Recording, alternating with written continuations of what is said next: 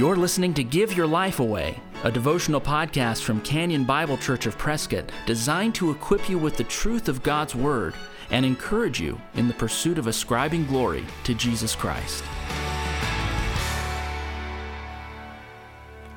Welcome back to the Give Your Life Away podcast. Today we are in Revelation 14, 6 through 13.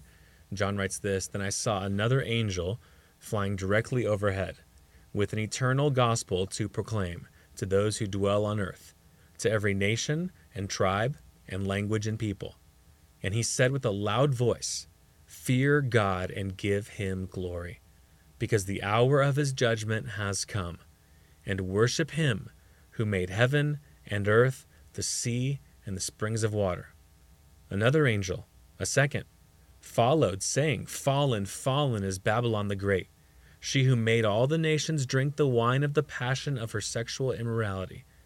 And another angel, a third, followed them, saying with a loud voice, 'If anyone worships the beast and its image, and receives a mark on his forehead or on his hand, he also will drink the wine of God's wrath, poured full strength into the cup of his anger.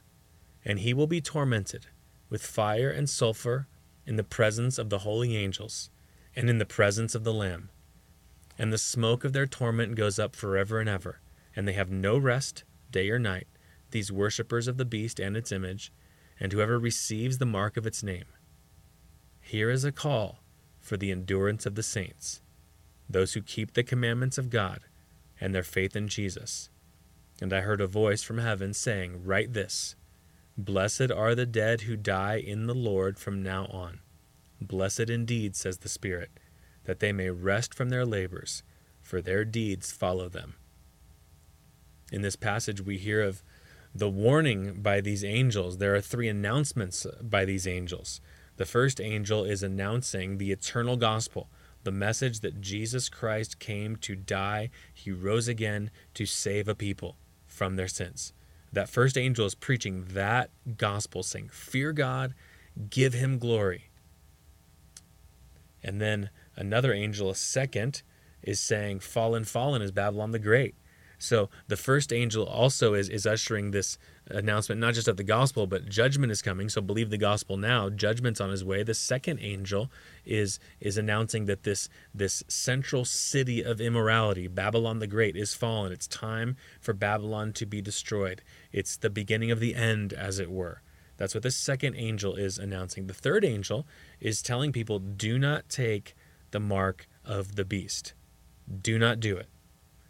To do so, to take this mark of the beast, is ultimately to distrust Jesus Christ.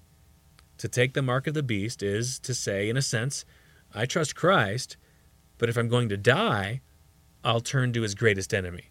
So only trust him as far as my life can be preserved. But at the point at which I may die, I no longer trust Christ. I will take the mark of his greatest enemy. That's really what taking the mark will be. Really, to take the mark of the beast is to disbelieve the resurrection, or to not have your life governed by the promise of the resurrection. These people will take the mark, remember, in order to stay alive, in order to keep buying and selling. If you don't have the mark, you can't buy and sell. If you can't buy and sell, you won't obtain food. If you don't obtain food, you don't eat. If you don't eat, you die. So these people ultimately take the mark in order to stay alive. They're attempting to hold on to this life for as long as possible. And therefore, they're not trusting in the resurrection power of God to raise them to a place of safety with him forever. A true believer would rather die before he or she submits to God's enemy. A true believer would rather die than to worship someone other than Christ.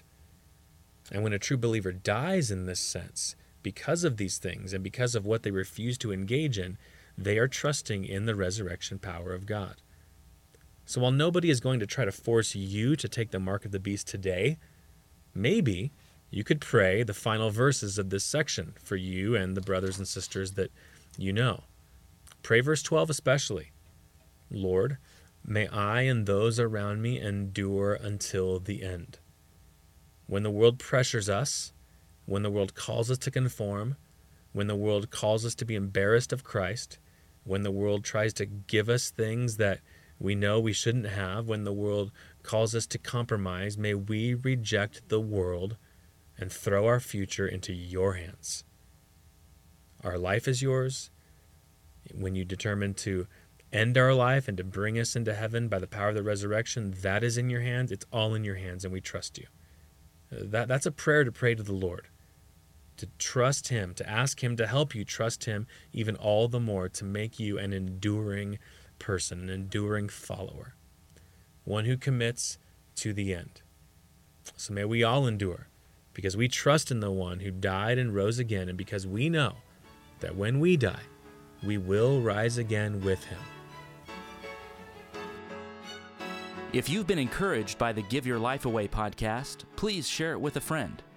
And if you'd like to get in touch with us, you'll find us online at canyonprescott.org. Thanks for listening. Join us next time for Give Your Life Away. We are alive.